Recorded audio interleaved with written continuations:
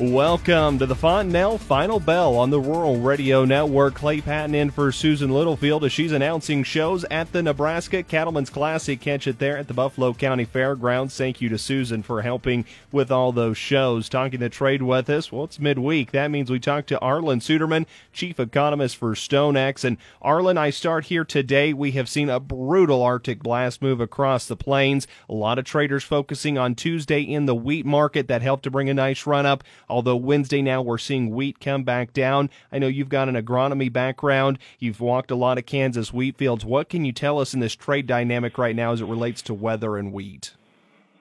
Yeah, I really did get my start working for the Kansas State Extension Service as an agronomist and walked hundreds, if not thousands, of fields during that period of time, certified crop advisor, and that gave me a good foundation for the work that I do today, with an understanding of how the crops grow and what affects them and what doesn't.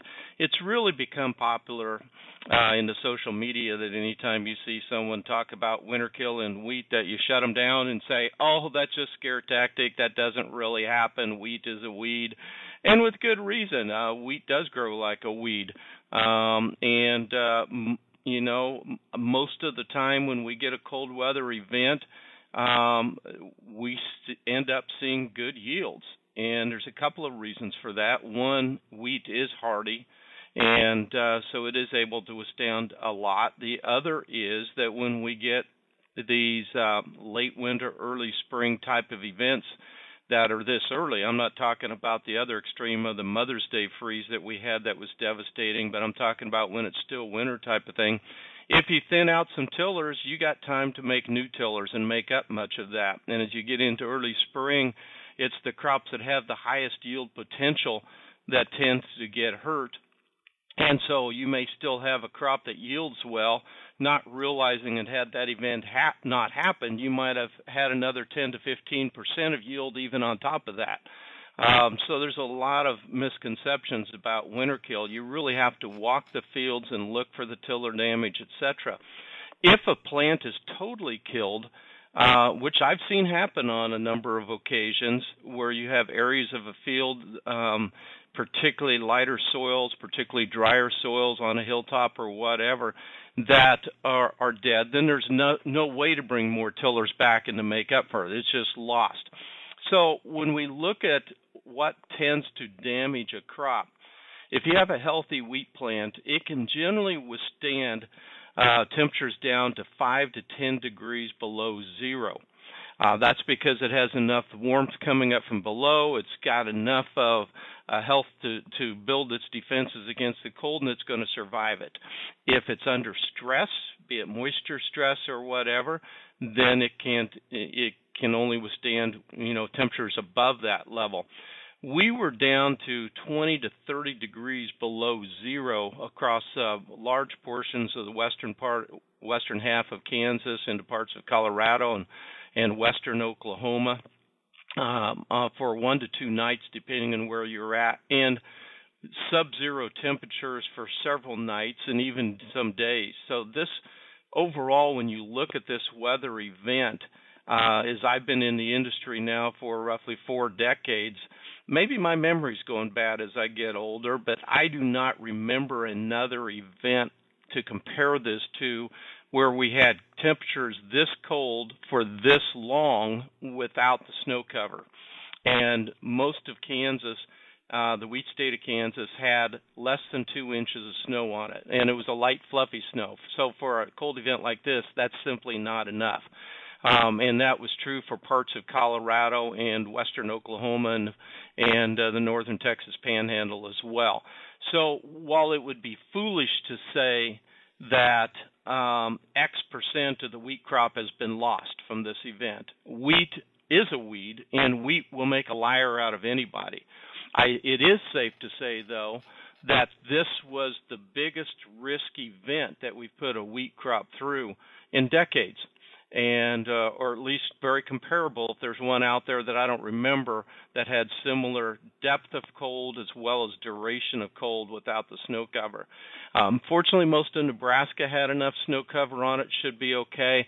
Further to the south, not. So there's about 30% of the belt that by the textbook was vulnerable. We're simply going to have to wait till the crop breaks dormancy to see what the actual losses were. Arlan, let's continue on this track of the cold weather impact to U.S. commodities. Let's switch, though, over to the livestock trade with about a minute and a half left to go. What is your thoughts on the impact of this cold is going to have here to cattle and hogs? Well, first of all, it's no fun for the people taking care of the animals, and it's certainly no fun for the animals. For the most part, it looks like our cattle have weathered it much better than they could have. Fortunately, it was a relatively dry event, and that certainly helped.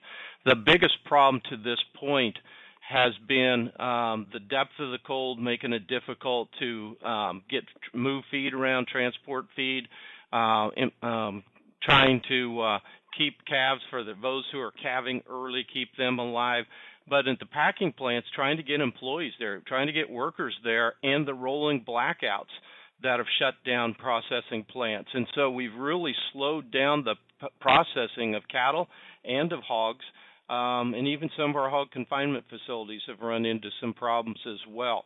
So that's the biggest problem, reducing the slaughter levels, and that's pushed meat product prices higher as we further tighten supplies in an environment where right now demand for meat product is really good. We're talking with Arlan Suderman. He's chief economist for StoneX, covering here right now the weather impacts to U.S. commodities. We're also, though, getting a lot of data out on the macro side of the day's equation when you want to look at equities and how money flow can impact commodity markets as well. So that's where we're going to steer our conversation when we come back here in segment 2. If you miss any of our conversation or want to catch it again, make sure that you catch every afternoon the Fontanelle Final Bell podcast, available at ruralradio.com.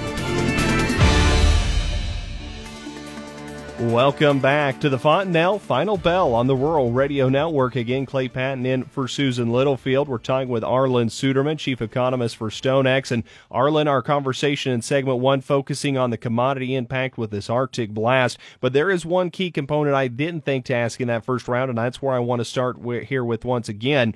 Due to this cold, we're seeing a skyrocket in natural gas prices. Crude oil has come around, RBOB unleaded gasoline. So for farmers, ranchers looking out at the 21 growing season, wondering what they should do for their energy consumption needs. What's your take on where energy goes, and is now a time to worry about it, or should we get past this cold snap before thinking about energy needs? One of the things that's really identified the commodity markets as a whole in recent months has been the inflation mantra, the amount of money in the system, and that was certainly a part of the markets today as far as the outside markets more than was the ags. But the energy markets certainly came above it, were a part of it. And that changes the way that the investment world manages supply and demand when it comes to commodities. It's with a bullish filter that they're looking at these things.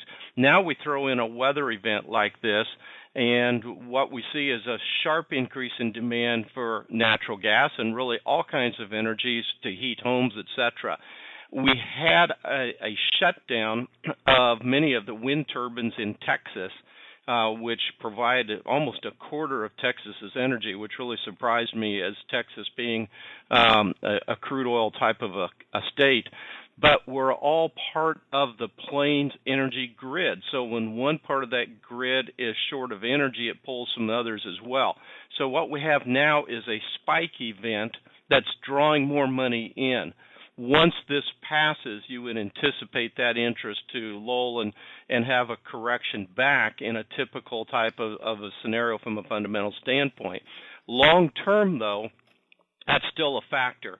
How long this inflationary phase is going to last is the key question.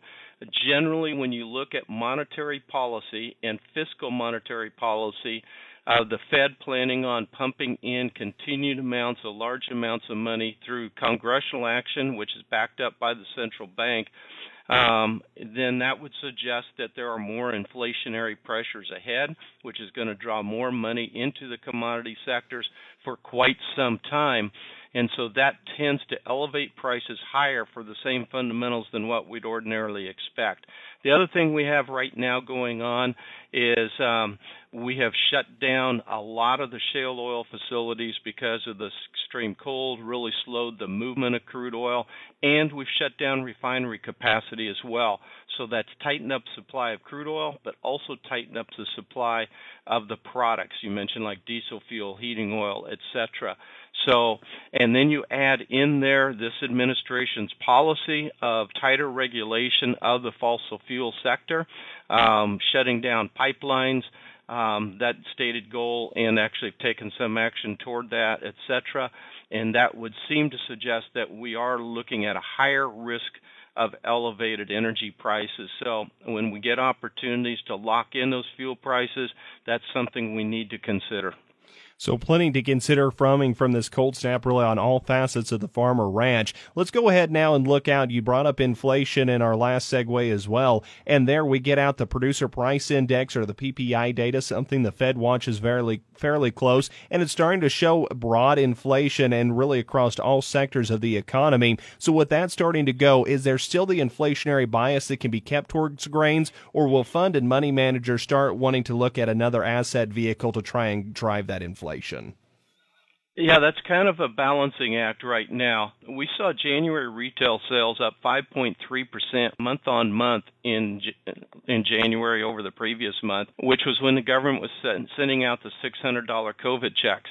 This $1.95 trillion package that President Biden is pushing through now has another $1,400 in checks per person in it as well, which would be even more money, so we would anticipate even more inflationary pressure.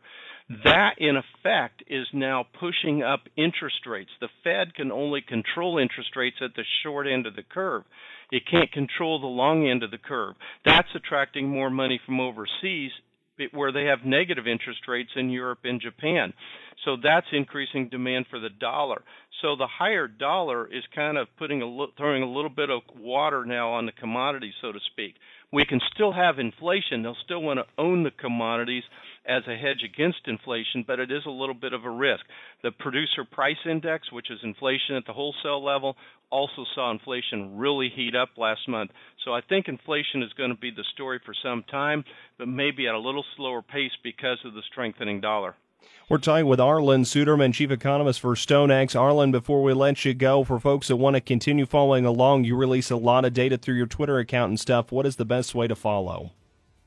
StoneX.com. On Twitter, my handle is Arlan, ARLANFF101. That's Arlan Suderman, StoneX, joining us on the Fontanelle Final Bell. Thank you to Fontanelle Hybrids for their continuing support of our program. You can catch a podcast each and every day of this program, once again, at ruralradio.com. And do remember, trading futures and options involve risk of loss and may not be suitable for all investors. Consider these risks before investing.